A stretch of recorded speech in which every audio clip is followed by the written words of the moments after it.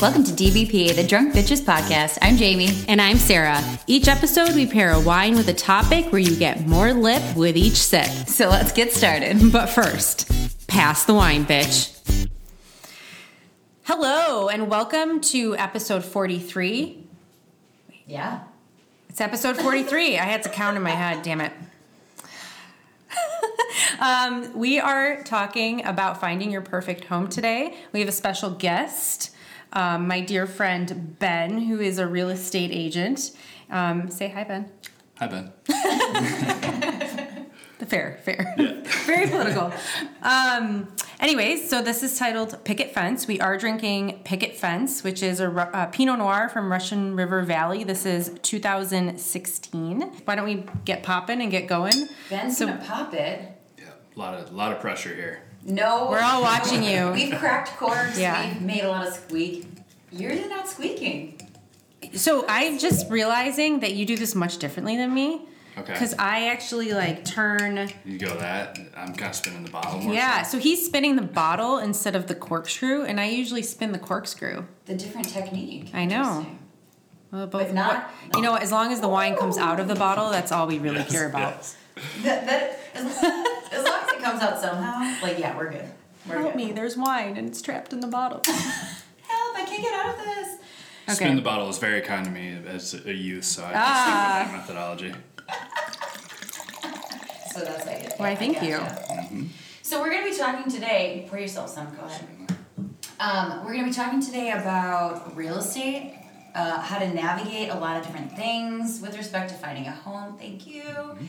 And hopefully hear some fun stories and fun facts about house hunting. Okay, should we cheers? Cheers to Cheers to fun Ben. episode and Ben. Cheers. Who happens to be my neighbor too, so that works out really well Wouldn't with she be my neighbor? the real estate thing. I'm going to It's say smokier than I would expect for a Pinot Noir. it's from a cool I'm getting climate. some bacon at the end, but I don't know. That's kind of standard. I just ate some cheese, so I need to know. I didn't just eat anything. It's Some bacon. Some candied bacon. Or do you want to go more leathery with it, maybe? Yeah. There's some leather, there's some smoke, but it's not what I would expect from a Pinot Noir. But this is a warmer climate, so that might be why. This is a cool climate. But California is warmer than Oregon. That is true. That is true. It's a warmer climate for Pinot. Okay. I should fair. Fair specify point. that. I don't know. Maybe we should let it open up. What's this ABV here that we're talking about? What's that say? 13.5. 13.5. It feels a little heated. It feels Are you like are you sure that you're just not hot? Oh God, I don't know. I was actually really warm. Is it the wine or is it you, Jamie? Just saying. Debatable. Okay. Always debatable. All right. Moving on. So the quote from Picket Fence, right, is that home is a place you grow up wanting to leave and grow old wanting to get back to. I'd say that sounds fairly accurate. Yeah, I agree. My hometown. Your hometown. A lot of people have gone back. Is it the hometown or are you talking about a house? You leave your house and then you try and find a home, a place that makes you feel like home again. Like when you grew up. That's true. I think that based on what people grew up in, that's sort of the house that they end up looking for in the future. I could be wrong. Aspects of that. The Aspects feeling. of I that. feel like it's the Yeah. feeling they're looking for. I don't know. I'd side with feeling. I'd go You'd feeling. side with Yeah, it's more the mindset that you kind of create from what you grew up in, all those emotions from your youth. You're trying to find that again in a house. Yeah. I think at least I see that a lot with people. I think in my search it was like that too. You're the professional. Somewhat. And you bought I'm the only one here who has not bought a house, so I guess I'm a little limited in what I can offer here. But I think that's interesting. What? Go ahead. No, that's the quote on the bottle, like I said, and it's John Ed Pierce. I don't know who he Who's is, that? but maybe he's some home buying expert. Probably not. I'm gonna look him Give up. a show on HGTV Be or really, something. really embarrassed if I don't know who it is. If it's somebody who should know. Would you like to read the rest on the back of this bottle for us? Yeah, let's see. So, Picket fences expand across the Sonoma and American landscape, signifying home in its many forms. Our picket fence, Russian River Valley Pinot Noir, is grown in Sonoma's most prized Pinot Noir region on a family farm vineyard where the vital, cool nighttime harvest preserves bright fruit and acidity, creating a balanced, elegant wine unique to this area. This captivating Pinot Noir boasts mouth-watering Bing cherry and spice, married with moderate French oak, revealing a rich, velvety finish. Oh, you did that very well. That was very nice. I feel like you could, be a salesman for them. So I do get that oak for sure. I think it's a little much on the oak. I don't know because I think my struggle with Pinot is that it's typically very light to medium body. This is definitely more medium body to me. I would even argue I just took a sip before I started talking. I still feel it in my mouth, and it's gone. So it's like coating it, and I like the medium and the meteor Pinot Noirs, and so that's why I'm actually digging this Pinot. I'm usually not a fan of the Burgundies, which I think are typically lighter. I like the beginning of this Pinot, but the end, I kind of get this like spicy, really smoky bitterness that I wouldn't expect from a Pinot. I don't know. I love Oregon Pinot, so maybe it's just the California style that I'm not digging right now. A little bias. After reading the cherry part, I'm huge in the nose on cherry. Yo, in the nose for sure. It's like in your face. Yeah. Yeah. But the taste is not. The taste is, in the beginning there is, but not towards the end. Right. Towards the middle and the end.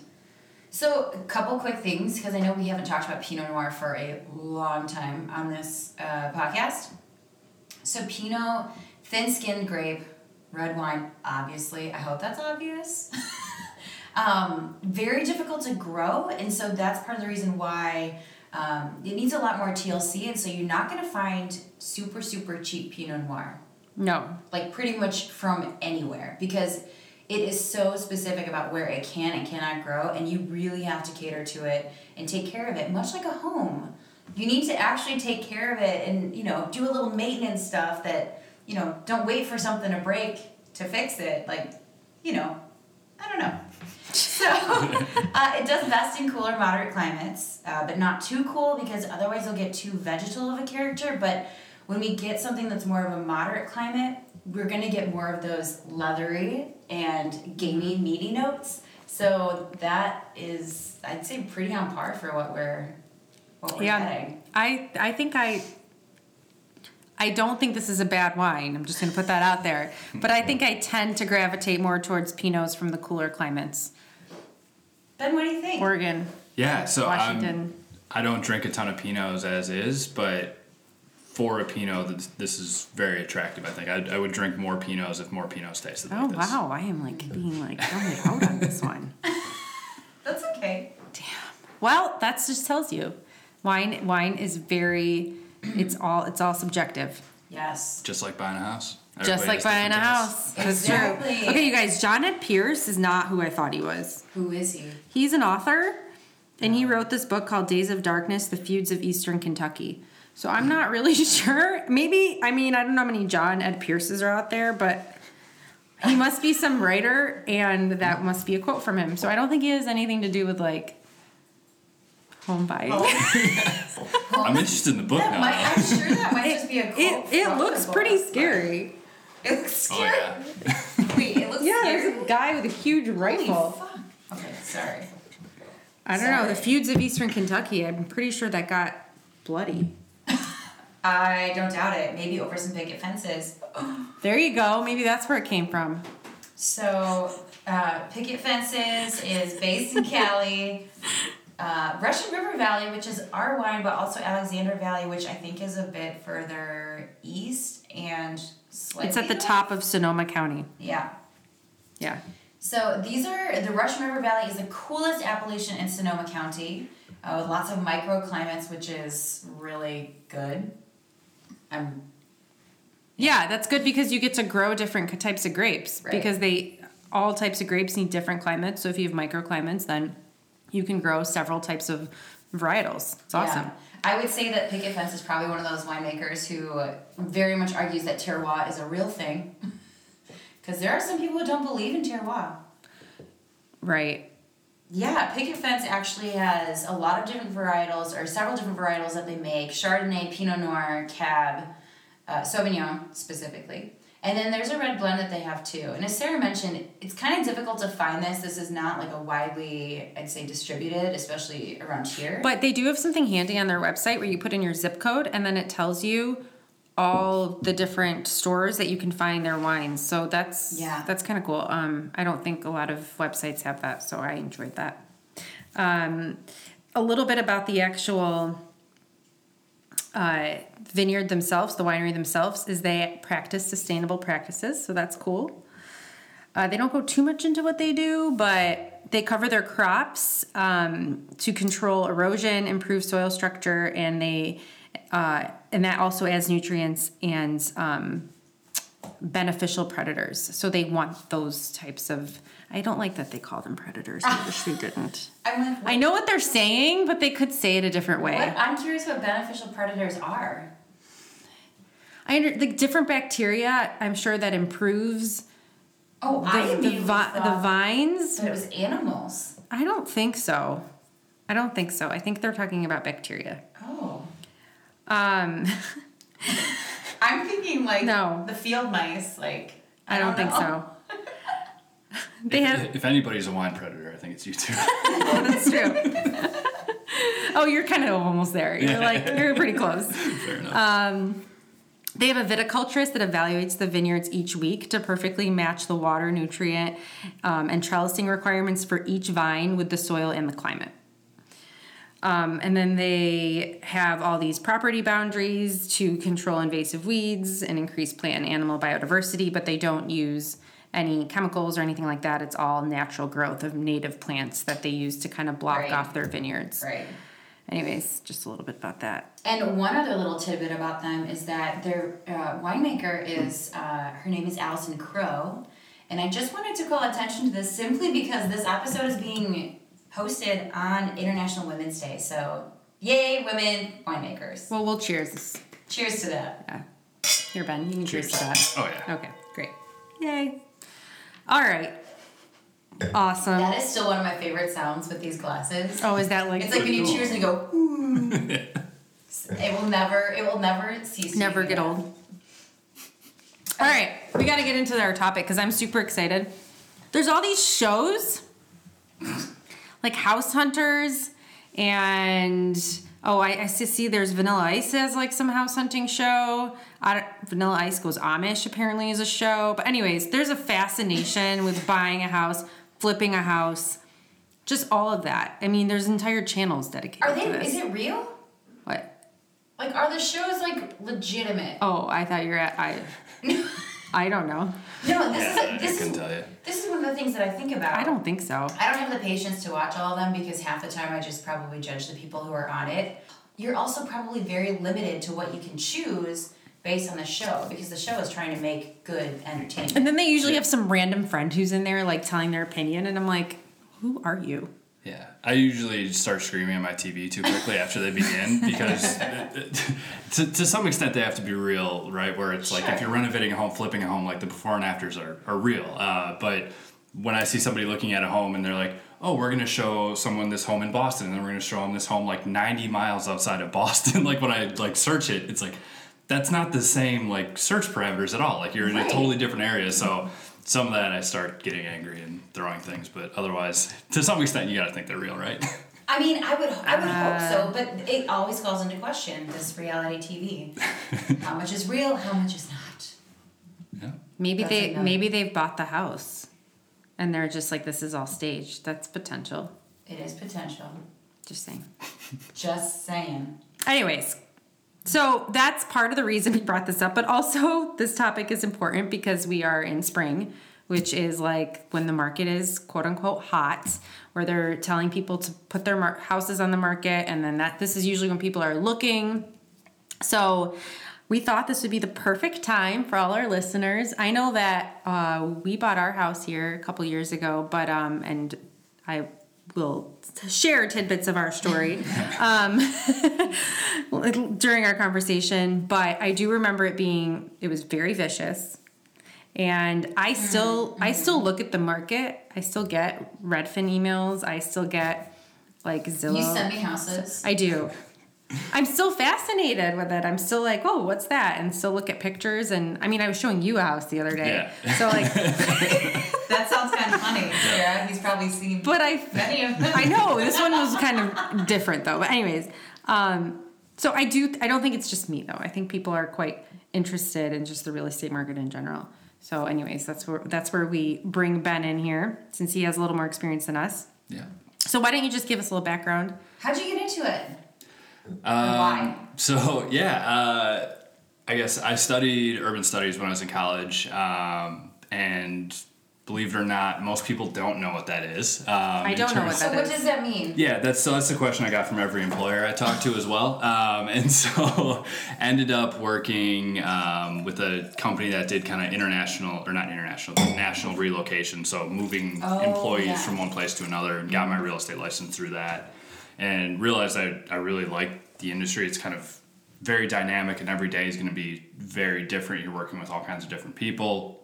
And just being able to kind of have that dynamic schedule to some extent too, were all really appealing to me. So through a series of hops, skips, and jumps, ended up just working in regular residential real estate as a buyer's agent, and have loved every day of it. Cool. Yeah. And how long have you been doing it? So I've held my real estate license for 6 years now. Okay.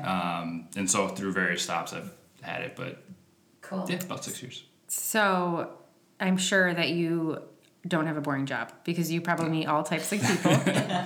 Absolutely. And it probably rotates frequently. Oh yeah.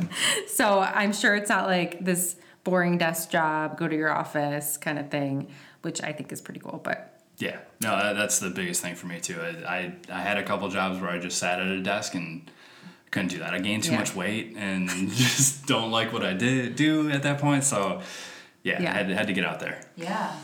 So it can be a very stressful process, right? Certainly. I guess before we get into that, what would you, and I know you said in the past that you could talk about this forever, but how would you advise even getting started before you get started even? Sure. So I think a good place for most people to start is finding out what you want to pay. I think a lot of people go into it and say, I can pay this, or, hey, I'm going to start looking at $500,000 houses, where you don't necessarily understand what that payment means, where you think, oh, I could probably afford this, and not understanding that it's going to cost me $2,500 a month or something like that. And taxes, right? Yeah, and just kind of all in with various HOAs and everything. So I think it's good to kind of talk with a lender or talk to a real estate agent who can kind of give you a better idea that way. There's a bunch of websites too, like our site, Redfin, has your kind of all-in payment calculator. So if you're renting or if you're living with your parents, and kind of you're able to take that number and put it into your budget and see how that looks. So figuring out that part of it, I think, is huge, and I think a lot of people don't necessarily do that right off the bat. So I'd say definitely check in on finances and what you want to pay, and what you can handle, and then what do you like about where you live currently, because that, I think, is going to transfer into your home search in large part. I think we talked at the very beginning about how... how you leave something, but what you're actually going to try to find that again in whatever you're looking for the next step. Exactly. The feeling. Exactly. You're looking to get that feeling again, and there's some things that are going to be important, like if your family's in the kitchen all the time, or if you're in your apartment and you cook all the time, you're going to realize, like, I need a good amount of space in here, where someone else maybe some people need a lot of space in the bathroom. Yeah. That's true.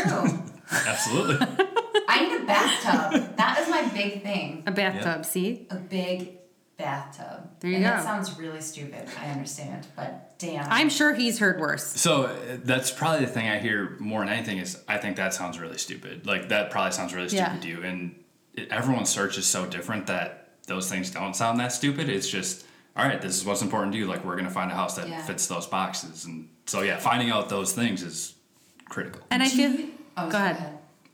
I was going to ask, so when you start working with somebody, do you sort of do, I mean, I'm sure that they interview you, but do you actually start like an interview? Like, let's say somebody comes to you and they don't have their list together of things that they need. Do you start asking them like behavioral questions to figure out and try to figure out and prioritize? You like interview okay, them. so I think that this is what they're going to want if they can't like put it into words. Yeah, so what I'd like to do a lot of times is we'll go out to like one home that they say, hey, I really want to see this home, and we'll go out and we'll kind of dive at why are we at this home specifically, Okay. and what stuck out to you, why did you say you wanted to see it, now that we're here, what don't you like, and then from there we go and usually sit down and be able to hash those things out further, and using my expertise to some extent to be able to narrow it down and say, okay, you need 3 bedrooms, but you don't really need 3 bedrooms. I mean, you need 2 bedrooms and an office, and being able to kind of refine that search. Okay.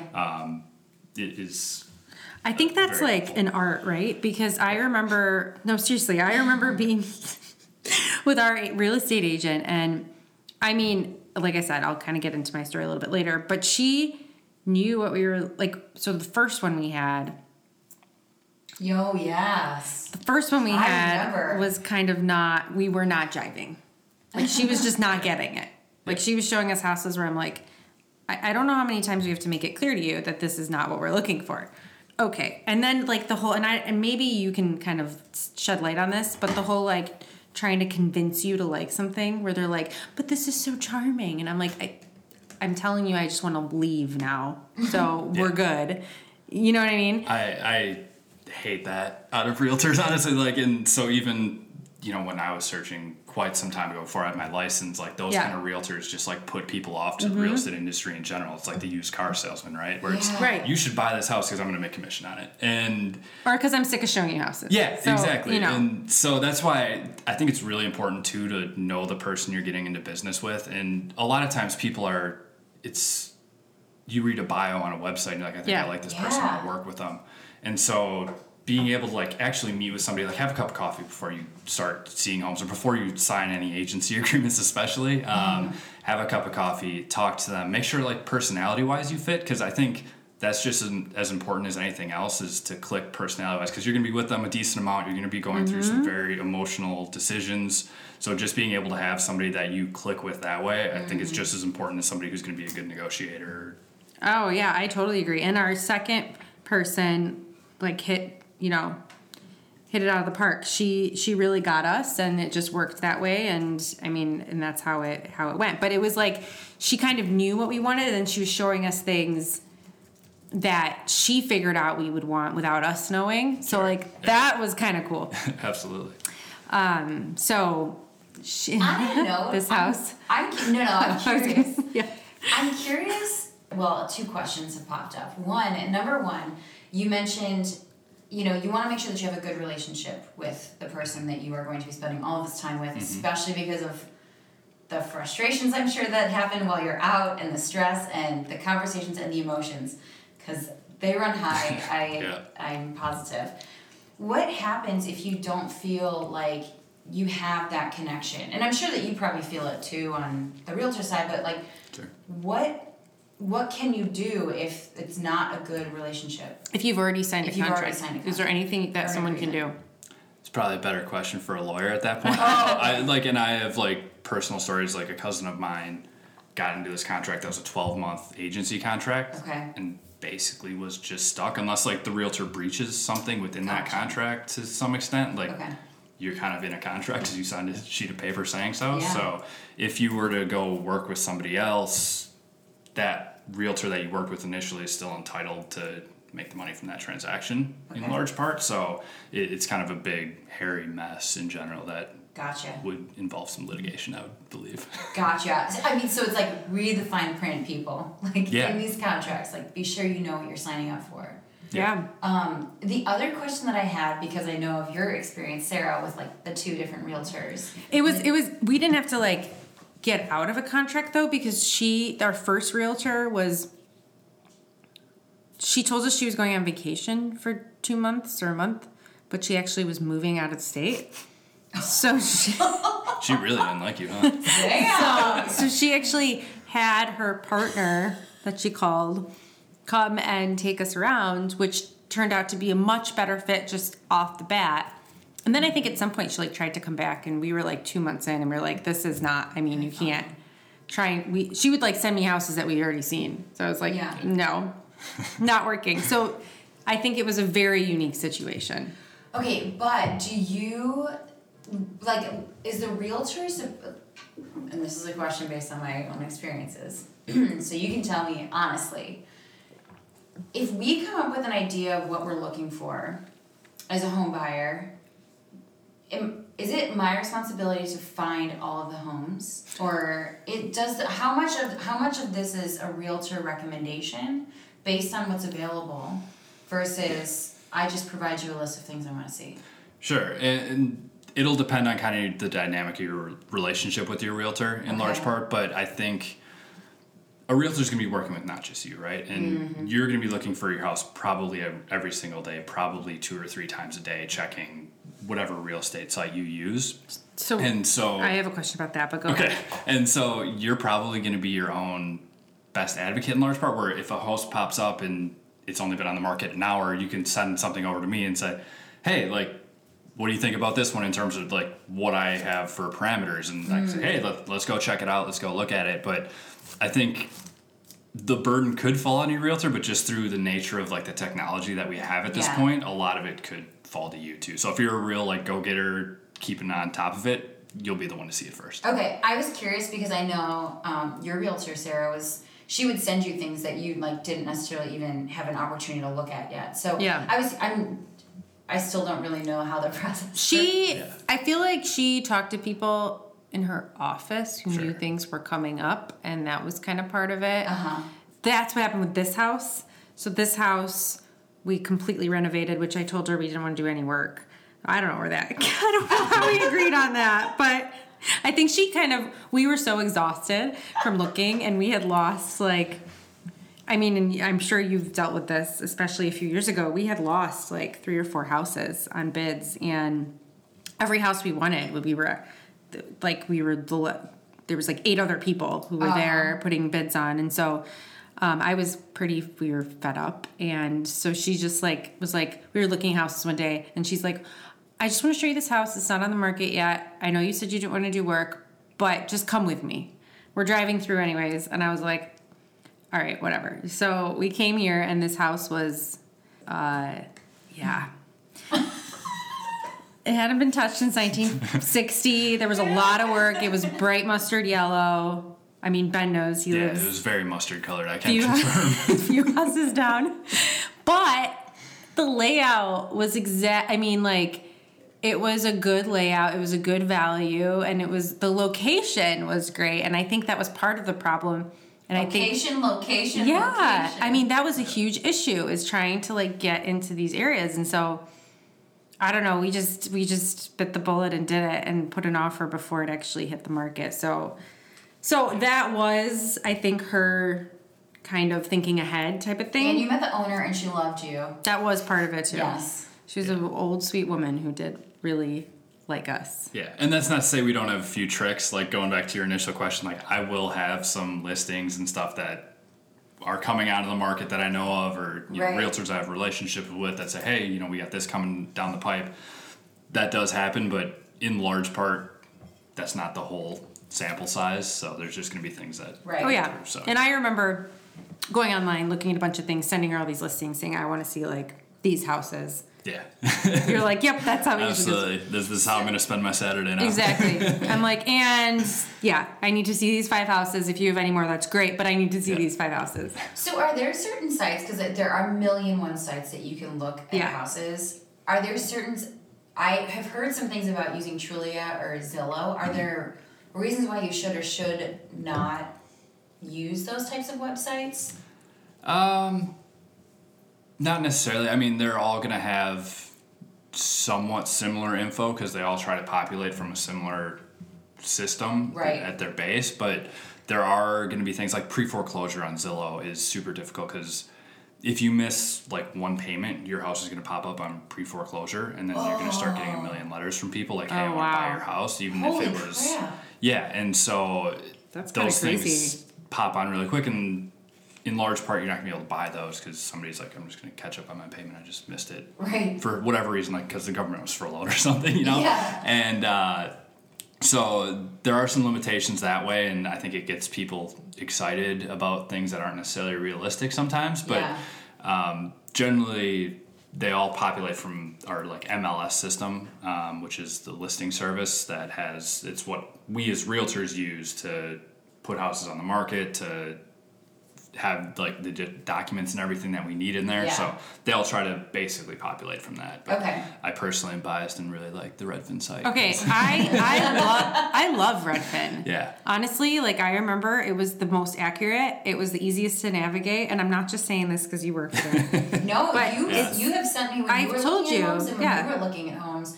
That's where you would send all of the listings from. Zillow was overwhelming, and I feel like they don't take stuff down when they've sold. Like it's That's like the other thing that and that's part of the reason why I was asking is because I've heard and I've noticed that some of the information is just not accurate. correct, but I also have heard that it just kind of pulls and averages things from throughout the web. It's not just It's a MLS couple stuff. different Yeah. sources. So the accuracy of the information available is somewhat questionable on those types of Well, sites. props to Redfin because I, as a user, Yeah. think that they've done the best job. Yeah. And so kind of how Redfin started too was Redfin and Zillow started at generally the same time. Oh, really? And Zillow said, we're going to make this a marketing platform for agents, basically. So you look at a house, you see like those like 3 agents they have underneath, right? Right. And you can contact one of them to get into the home, where Redfin said, we're just going to make ourselves a real estate brokerage and hire people that will take you out. So you just click schedule at this Yeah. time and we'll send you somebody out there. So Right.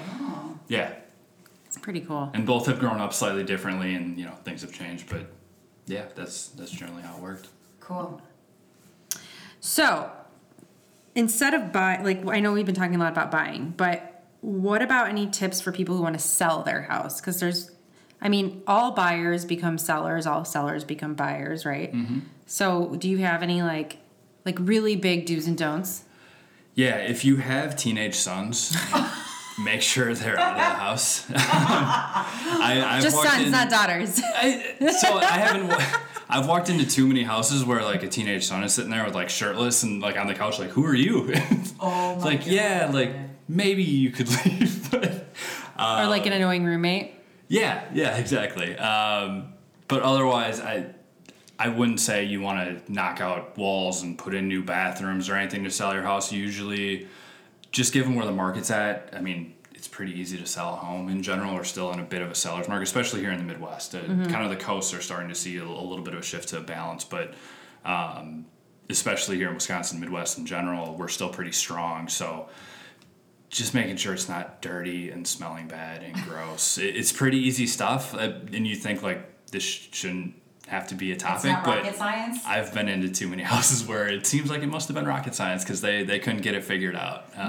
What are do you have any funny anecdote, like experiences from when you've gone to see a I'm house sure you have from so someone? many. Oh yeah, absolutely. I think my favorite one is I was taking a lady out who she'd have to go into every like master bedroom and sit on a chair or on the floor, maybe even a bed. I try to discourage that because it's weird sitting on someone else's bed. I But mean, agreed. she wanted to get the perspective of what it was like to wake up in that room, and so I actually, at first, I think that sounds kind of weird, but it's also like, I mean, that's like what you're waking up to every day. yeah. Well, and you're So it makes a spending little sense. hundreds of thousands of dollars on a home, Yes. so if you need to get that perspective, But do you have to fall absolutely. asleep to really wake up to know how it feels? Do you know what I mean? Yeah, listing agents frown on sleepovers, so Okay. we don't get those approved usually. I was just making sure because I'm like, if you really want to get that feeling, like you have to be actually asleep, Yeah. and then you have to like wake up and be like, where am I, kind of thing. that's awesome. Yeah, but we go up to this master bedroom, and this is during an open house, so there's other people at this house. Okay. And sometimes when an agent's staging a home, like so say sellers have moved out, or just generally they want to stage it to look better, instead of like using actual beds, they will use cardboard boxes to put a comforter over, and so it looks, you have the general idea like this is how big a bed is, and this is what it looks like in this room, Yeah. which makes sense. And So this is like the staging. correct, thing. Right. correct. Okay. And so this lady goes and I kind of am looking at the window, and I turn around just in time to see her slowly easing backwards onto what she thinks is a bed. And just crashes through all the cardboard boxes and like legs in the air. Oh my God, that's amazing. I mean, That was in a Modern Family episode. I don't know if you guys No watched that, but no. Claire Dunphy tries to like lean on a piano and she just falls through a bunch of boxes. Oh my God. It's so funny. I would have died. I would have been the worst person Yeah. to be in the room at the time. Oh, Was there other people in the room? not in the room, downstairs, so they definitely heard like a gigantic crash. But after seeing that she was okay, like just a little like embarrassed, rattled, Right. I also started laughing because it was very funny. She embraced it as well, but Good. and then obviously someone came upstairs like, everything okay? Like, yep, we're good. So what Bring a does the couple boxes. agent of the house say? I think it's if you break it, you buy it kind of thing. So You buy the boxes? or the house, yeah. Oh, okay. Got it. That's awesome. That's hilarious. That's so funny. Yeah. Oh my God, you must encounter some crazy people. I can't imagine. Yeah, and that's one of the things that I've been told by so many people, like, you probably think I'm crazy. You probably think we're crazy for wanting a bathtub or for wanting heating floors in this area. And I guarantee you that probably 100% of your listeners, if you're thinking that, you're not the craziest person that I've worked with. Because the or craziest any real person estate doesn't agent. think that. Exactly. And there are, I'm sure, hundreds of weird stories and uncomfortable situations that each and every real estate agent could share. So don't think that your requests of your agent or what you need out of a house is too crazy for someone to handle. Okay, all right. That's really good advice. So going back to kind of, Sorry, I'm Still dying. thinking about like my other weird visits to homes. Oh yeah, I've had several. We had quite the experience. But going back to like the process, is there a perfect time for someone to look for a home? I know like we say spring. Looker list, yeah. Looker list, yeah. We say spring, but is that real? No. And so like real estate markets shift, and it's a matter of how many listings are on the market at a given time. So in the spring, especially in the Midwest when there's snow on the ground, nobody's like listing homes. True. But so we start seeing a pickup of listings, but at the same time, there's more buyers in the market. Okay. And if you look at kind of a time horizon, unless you're planning on like flipping a home, if you're looking at like value wise, you're probably going to be in your home for a couple years, right? And so over that amount of time, like the little bit of financial change over a couple months isn't going to be huge. So I don't think, like, it's when you're ready to buy a home and when you're ready to move forward with the process financially, emotionally, and kind of having, I guess, so to speak, your house in order before you're ready to go. Yeah. Because I bought my house, I guess there is kind of typically the Thanksgiving to Christmas time frame as a buyer, like, there's not a lot of people trying to buy a house then just because everyone has Thanksgiving, Christmas, a lot of travel and everything. Yeah. And so I get in at that point, I think, we got a little bit of a better deal. But again, if I paid $5,000 less than I would have 6 months later not that over big the of a course of deal. how long I'm going to be in Yeah. the house, it doesn't matter. Right. So, yeah, I'd say whenever you're ready is probably the best answer. All right. Spring market, maybe false. There's more listings. There's certainly more listings out there. Okay, let's say you found that perfect home, which I want to get back to in terms of like perfect home. Okay. Like, because I think that's, I mean, everyone has an idea of a perfect home, but do you really get everything you want? Did you ever see someone get everything they want for the price that they want? I don't think so. Okay. I don't See, think it. I'm Yeah. so glad you say that because I feel like people go in with unrealistic expectations, like us. I think you could argue that the only way to actually accomplish that is to build. If you have. But then location. Well, yeah, and even then, I that's true. couldn't build my perfect home because I like to live like in a kind of urban area, so I Yes. couldn't even build. So I mean, I think the best way to figure that out for yourself personally is just by going into a bunch of homes and seeing what you like. Because when you start doing that, you start seeing realistically, A, what your dollar is getting you, and B, the things you're really firm on needing to have and the must-have list versus like the Your I'd deal kind of like breakers. to have that and Yeah. it would be nice, and you start making those trade-offs, I guess, in your brain. And I think part of my job too is if you're searching like with a spouse or with a partner of some sort, I work as partially a marriage counselor. I was just going to say that. I was just going to say, are you partially a marriage counselor? Yeah, absolutely. And so you have two people who have, to some extent, competing priorities. Like, you can be together. Like, I can speak to my wife and I's situation. We had a generally similar idea, but when it came down to the nuts and bolts of what was super important, we had different ideas. Mm-hmm. And so being able to work through that either with your agent or just with your partner in general, to say, okay, these are the things that are really important that I really, really need to have versus, you know what, I can live without that and we'll be okay. Like, this will still be a great home. So while maybe there's not a perfect home when you go into the process and like at the end you say, I found the perfect home, I think a lot of people end up in a home and you turn it into something that's perfect for you. Right. Somehow, yeah. I think that is a very great sentiment, because I think that, again, it's a process, right? So it's give and take. It's a bit of, making some concessions on a lot of different ends, and whether that's from the buyer seller, you make some concessions, whether that's from the parties that are, purchasing or selling the house, like those individual sides. It is very much a balance and defining what that balance is going to be. Yeah. The other thing that I think is perhaps challenging, at least I know from my perspective, from when a year and a half ago when we were actively looking for homes, which we haven't looked really since. I got a guy. But do you know somebody? Yeah. Okay. But there is the sentiment, and I think, Sarah, you had said this, you didn't want to do any work. Right. But here's the thing. Yeah, we went the opposite on that Right. route. But here's the thing, and this is what I try to remind myself, and I try to remind my husband about homes. They were built with somebody else's ideas in mind. So they were not built for us. They were built for somebody else. So it's not going to be 100% perfect. We would probably want to change certain things. Maybe we do it immediately. Maybe we do it later. But that's the other thing is that, and this is one of my other questions, is it super challenging to bring people into a home that maybe there's horrific wallpaper or teal carpeting or whatever it is?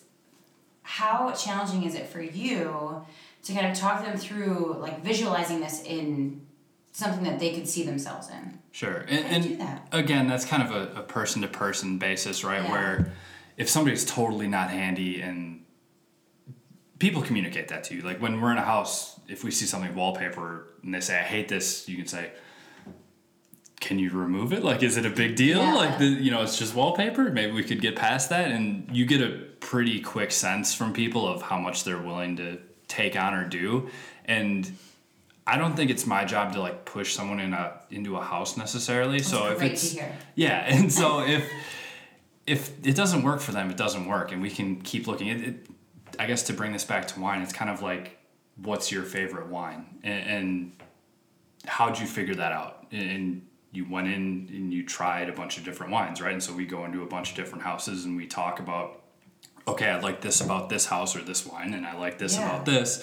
And you start to formulate what's really important. And then as your somm, so to speak, I can say, I think this is going to be your bottle. This is the best analogy ever. Yeah. Real estate agent, Sommelier. I love this. It's funny how they kind of tie in. I was They thinking do about it a little 100%. bit as That you were actually, talking. I love it. Yeah. So, yeah, just keeping that in mind, I think, allows your buyer to have, trust in you in terms of listening to their feedback all the time and being able to adjust what you're presenting to them and being able to be an advocate for them.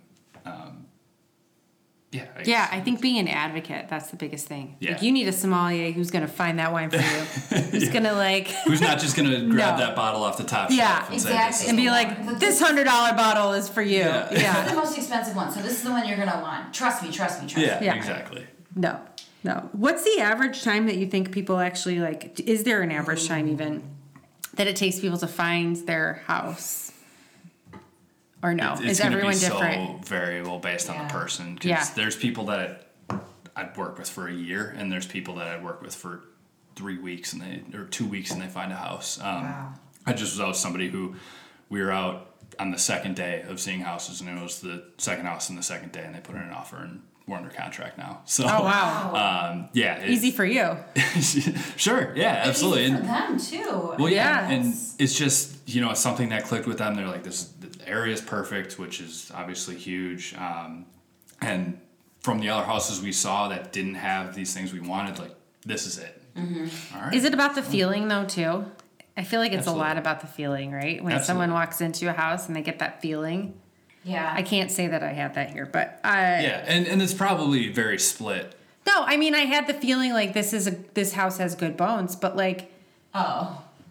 there was so much going on in this house in terms of like we had to we gutted You had this little place. treasures though, like these hardwood floors. Yes. Like those were. I just grabbed my water. No, for sure, but we didn't know that right away. Right. We assumed they did verify it, but I got the feeling that like there was potential for sure. But I don't think it was the typical feeling like if you walk into a house and you're like, this is it. Just because there's so much to do. But I was like, I kind of when finally Adam came and looked at it with me and he had the same like kind of like, oh, I think we can really do something with this, then I was like, okay. Yeah. It's not just me. And you know what I mean? Like I think a lot less people have that aha moment than like those HGTV shows would have you believe. Yeah. I think it's more of kind of that tightrope balancing act of, okay, what am I willing to give up? What am I not? Yeah. And Right. I didn't have that with my house either. I didn't have like this is the perfect house, but it Right. was, I like this location. I like generally what we have in terms of like a structure, and I think I can work with this. yeah, over time. exactly. And you Exactly. Can see, you can see yourself there. Yeah. Yeah. I have a yard. This looks like a nice Yeah. street. I'm not on a main street. Like that was a big thing for us. Like Yeah.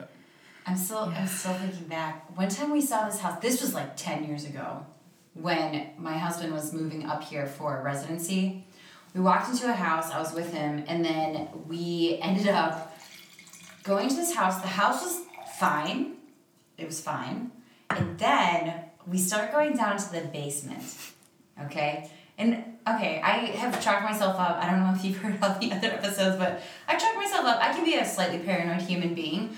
We walked down, and halfway down the stairs to the basement, there was like this crawl space that had like rocks. oh, did you think and, like, something bad happened? Oh, I've gotten that feeling. I got the creepiest feeling ever, and I was like, I swear to God, there are like body parts in there. No. It is so. I was like, I can't continue walking down the staircase. Yeah. I physically was like, you guys continue. I'm going back up. This is not. I totally okay. agree with you. I would say that I definitely had the feelings of like, this is bad juju. I need to get out of here. Give me I the don't sage. like. I don't really know why, but like, no. There's been a couple houses where I've literally walked in and just walked out because it was like, nope. There's something. There's bad spirits. I don't like Yeah. it. Okay, maybe Bad maybe juju. I'm one of your crazy people, but No, not at all. I've had those experiences too, where so as like a real estate agent, I get to places before my clients typically Oh, yeah. like, flip on lights and stuff, and so there was one that was kind of way out in the middle of nowhere, old farmhouse, like 1800s farmhouse, and being the city boy that I am, so I'm used to street lights, I'm used to a lot of noise, and I turned down like 3 streets that I thought were too small to be actual streets, and finally get to this place, and there's nobody around. It's 7 o'clock at night, so it's pitch black out here. Oh my God. And so it's not summer. no, it was a couple months ago. Okay. And and so I walk up to the house. It's totally dark. It's got a notice on the front about being vacant. And it's just like a weatherization thing that's on a lot of vacant homes. And I get up to the door where the lockbox is, and there's a pair of shoes outside. No. And so the people I'm meeting aren't here yet. So I'm looking at the shoes. My car is parked kind of by this like barn. I just said I was gonna go sit in my car. Did you end up going in? Eventually, once the people got there, so I had like some yeah. backup, Okay, but okay, it was okay. it was very terrible. And was it creepy inside?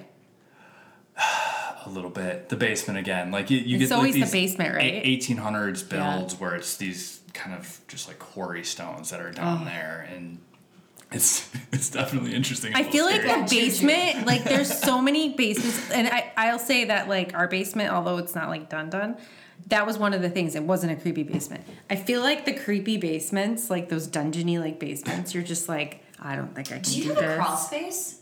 No. Crawl spaces, I think, creep me out beyond belief. Like, Yeah. Sean's old house had a crawl space. I did not choose this house, by the way. But Sean's old house had a crawl space, and I was always just like, somebody could be in there. Bungalows creep me out. Bungalows too? What is that? That's like This is a really good thing. That's what? like most of the homes in like our general vicinity. No, I know, because you get upstairs and I'm like, I feel so cramped. Oh. Like there's like nowhere to go, and like Fair enough. Okay. I was gonna say like everyone can't see me motioning, but it's like literally you over there's her like head. like you're just cramped because you can feel like the roof is right on top of you, and you're like, I mean there was a couple bungalows we saw, and I just was like, I gotta get out of here. Don't take me to anywhere. I'm claustrophobic. It's claustrophobia. that would be it. Yeah. So I was gonna say like in relation to that last story, like I'm a 6'5" person with some substantial weight I'm behind sure me, and I wouldn't go into that house, but.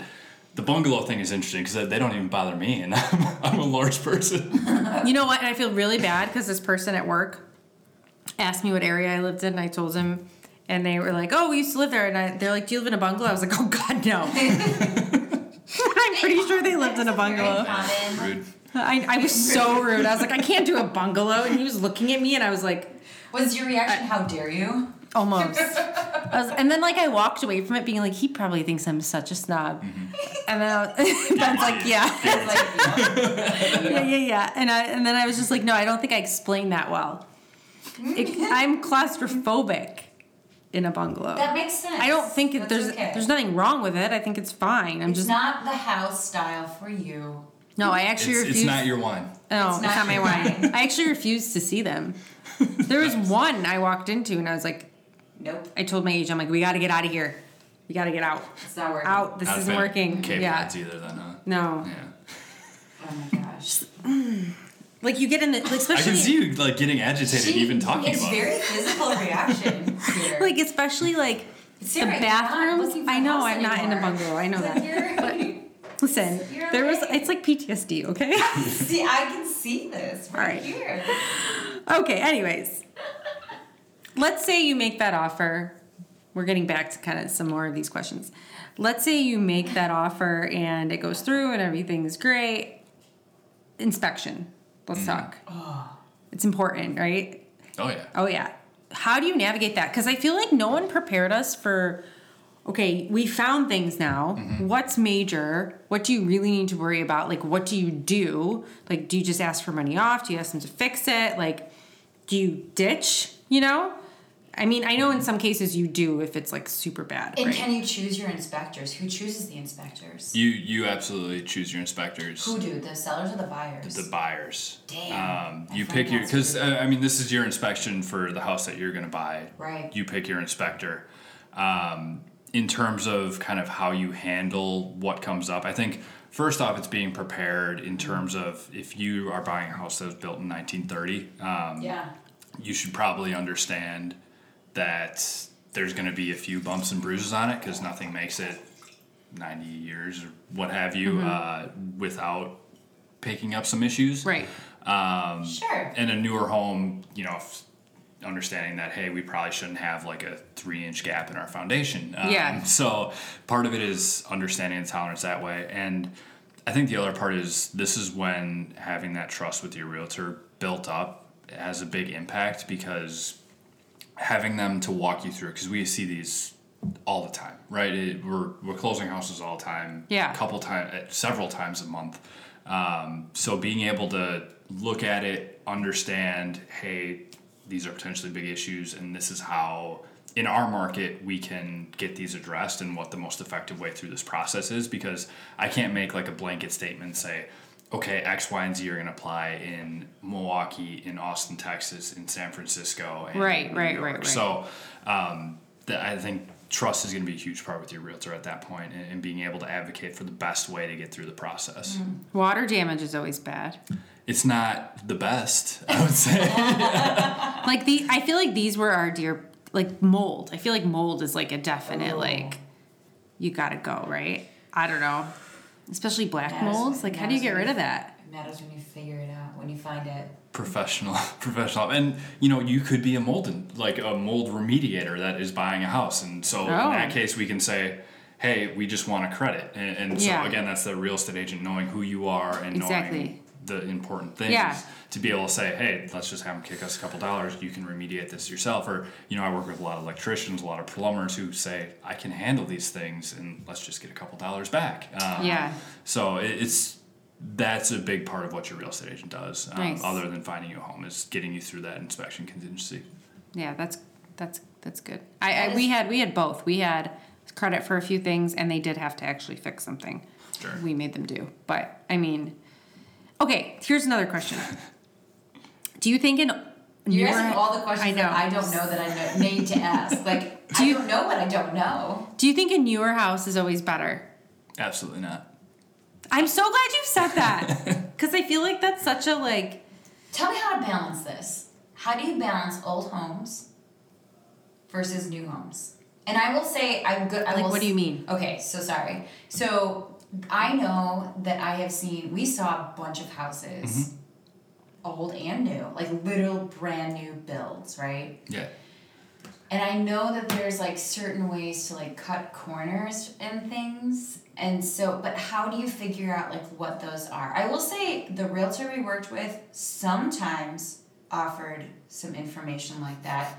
I'd argue that it was only if we called attention to it. Sure. And asked the question. Yeah, and I guess with new construction, some of it's based on reputation of the builder and the interactions you've had in the past. And there's some builders who are going to go above and beyond to, if there's a little scuff on the paint, they're coming back to fix it, where others, they could hang a window weird and it's too bad for you.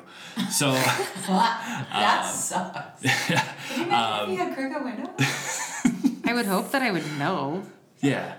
You hope you noticed that in the walkthrough. That's what I'm saying. I hope you'd be like, hey, look at that. Then it's not straight unless the ground is crooked. Yeah. But just in terms of me personally, kind of going back to your initial question, is new always better than old? I think you get some awesome quality in some super old builds sometimes, and that's why houses from 1800 are still standing to this day. And so it's more so it's going to reflect what you look for in a home, because a lot of new construction homes, unless you're getting very high end, isn't going to have, in this dining room, we have really nice crown molding. Right. And so a lot of those things aren't going to be there in a newer home. And me personally, that's super important. And I really like the character features, like built-ins. And I like knowing that, people have lived here and there's an old, milk chute for when the milkman used to deliver milk in my house. Or a rotary phone in the basement. Exactly. And or laundry chutes. Why did they get rid of laundry chutes? Our friends just had them built. It's upsetting. They had them built? They have a laundry chute. Yes. We have one, and I think just finished last year. It's very useful. I don't know why they ever stopped making those. I've seen new construction homes where they just put the laundry on the second floor. Yeah. So you I've downstairs, seen that too. But I agree. I love laundry chutes. It's so convenient. Anyways, okay, sorry. But, okay, so I was just curious because I think that that's a big thing is people are always like, oh, it was built in 1960. That's too bad. Or whatever. I mean, here and you before that. But stylistically, that becomes a little challenging, though. If you don't like the style of the interior. Right. Exterior, I could maybe get past some things. But, interior, that's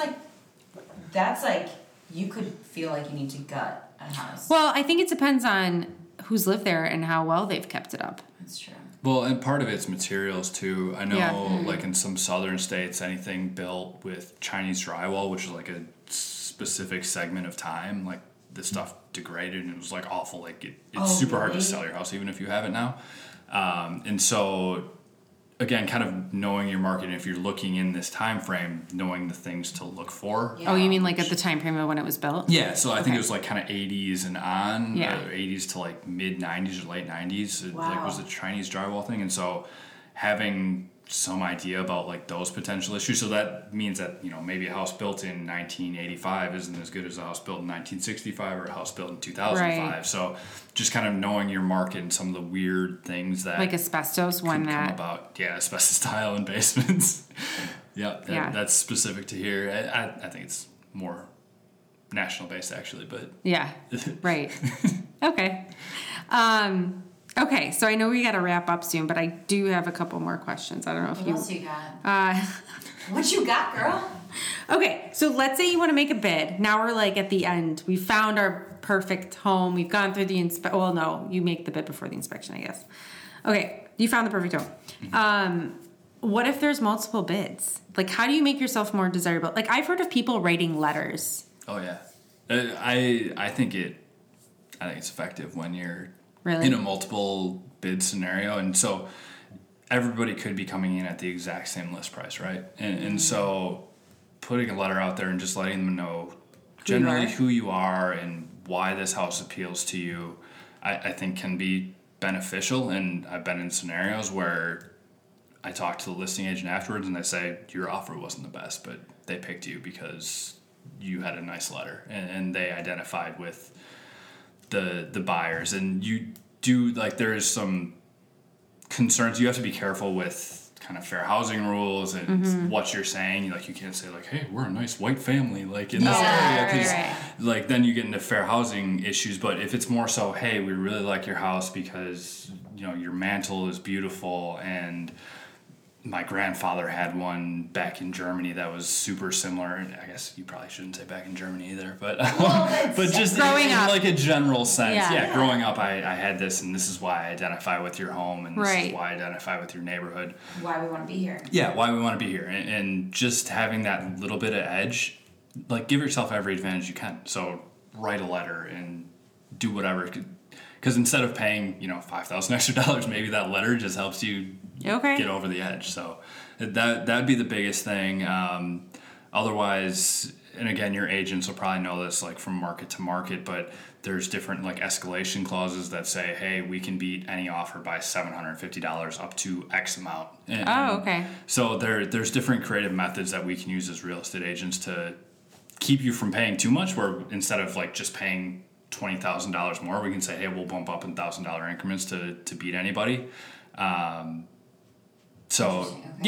just kind of feel that out with your agent and see like what would be an effective way to get in to do that. Yeah. What's like a just kind of putting the bid in, or pre-knowing that you have like multiple offers on a house. Mm-hmm. Is there like a certain percentage that you shouldn't go below, or that you would not recommend putting a low offer? Yeah, it's kind of funny. I've heard of the lowball situation, and then my husband and I did that a little bit. So again, you're gonna get some. I'll tell you the outcome, but okay. You're gonna get some split opinions from real estate agents, I think. Being part of the, I guess, kind of more millennial class of individuals. If I'm selling a house, I'm not going to get insulted, I guess is what they like. I'm putting that in air quotes, like insulted, with an offer. Like if somebody puts in a super low offer, like I'm either A, just not going to respond, or B, like just barely come down. And I think it's always going to be a conversation. A lot of times the best offer you're going to get as a seller is your first offer.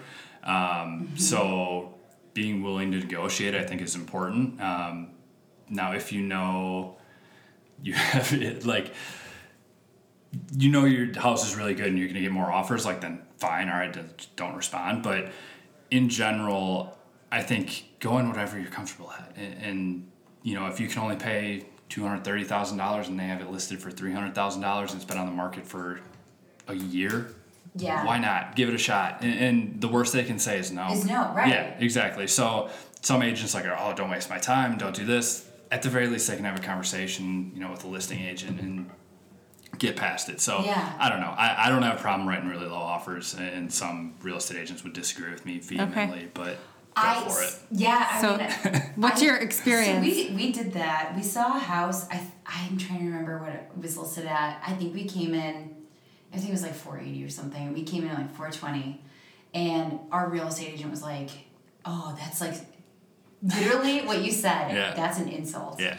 And we were like, yeah, but if you look at the past history of the selling and like what has been done since, there's not really much that's been added to it or whatever. So we don't know where that hike came from. So we put it in, and then they countered. They came down like a very small amount, like maybe $4,000, I think.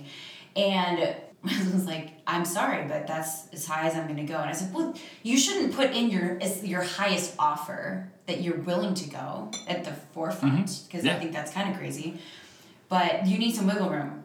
Well, fast forward, like, I think it was probably 5 or 6 months, and the house sold for what we initially offered. Yeah, no, I have the exact same story, and that's kind of why I say that, because I went in $100,000 less than the list price Really? on a home. And Did you have a bad feeling about it, or did you like think it was like? we liked the house. It was super dated, and I thought it was overpriced. And so threw that offer in.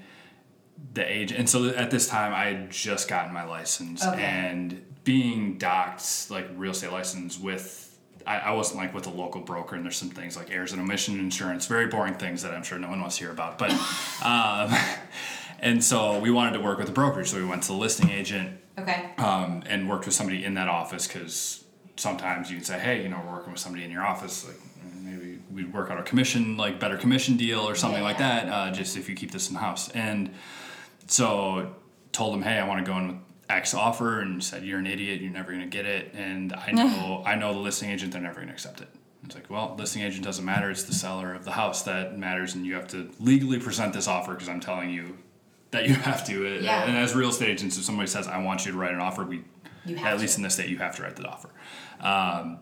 And so we went in, they came back substantially lower again, like you said, and we could have gotten the home had we waived our inspection contingency for $90,000 less than what it was listed for. Decided not to, because we found the home that I currently live in right now. But so you hear too many stories like that where someone calls you an idiot, and then and waiving the inspection is a red flag, right?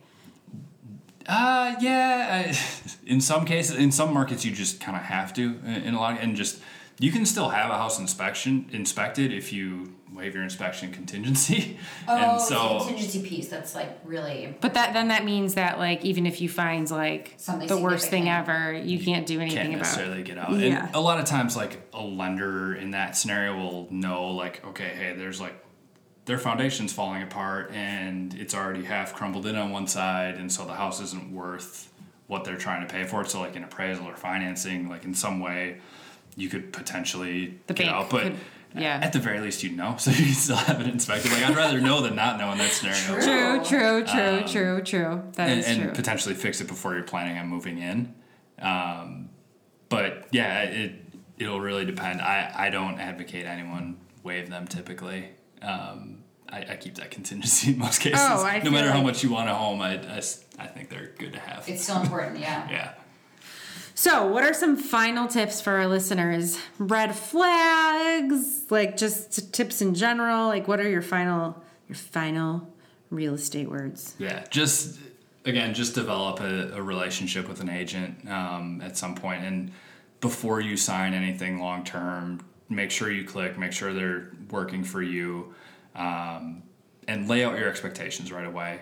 Yeah, I think that definitely helps.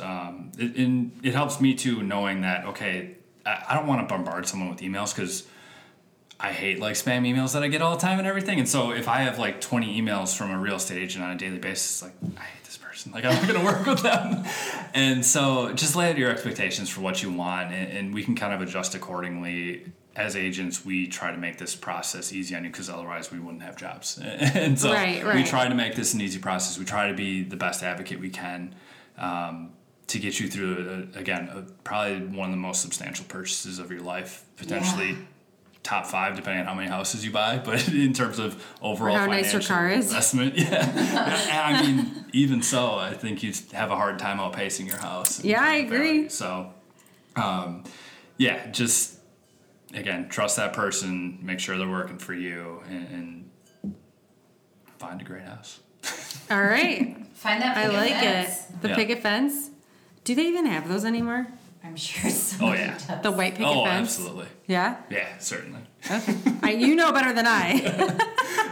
All right. Well, thank you for being on. We truly appreciate this. This has been a great time. Fun. So, cheers. To the next time. Cheers. Thanks so much for listening. If you like what you hear, please rate, review, and subscribe to our podcast on your favorite podcast listening platform to help spread the DBP word. Check out our website and blog at dbpcheers.com. And don't forget to follow us on Instagram at dbpcheers or on the Drunk Bitches Podcast Facebook page. We'd love to hear from you, so send your questions, comments, and fun wine or topic ideas to dbpcheers@gmail.com. Until next time, Cheers from the girls of DBP.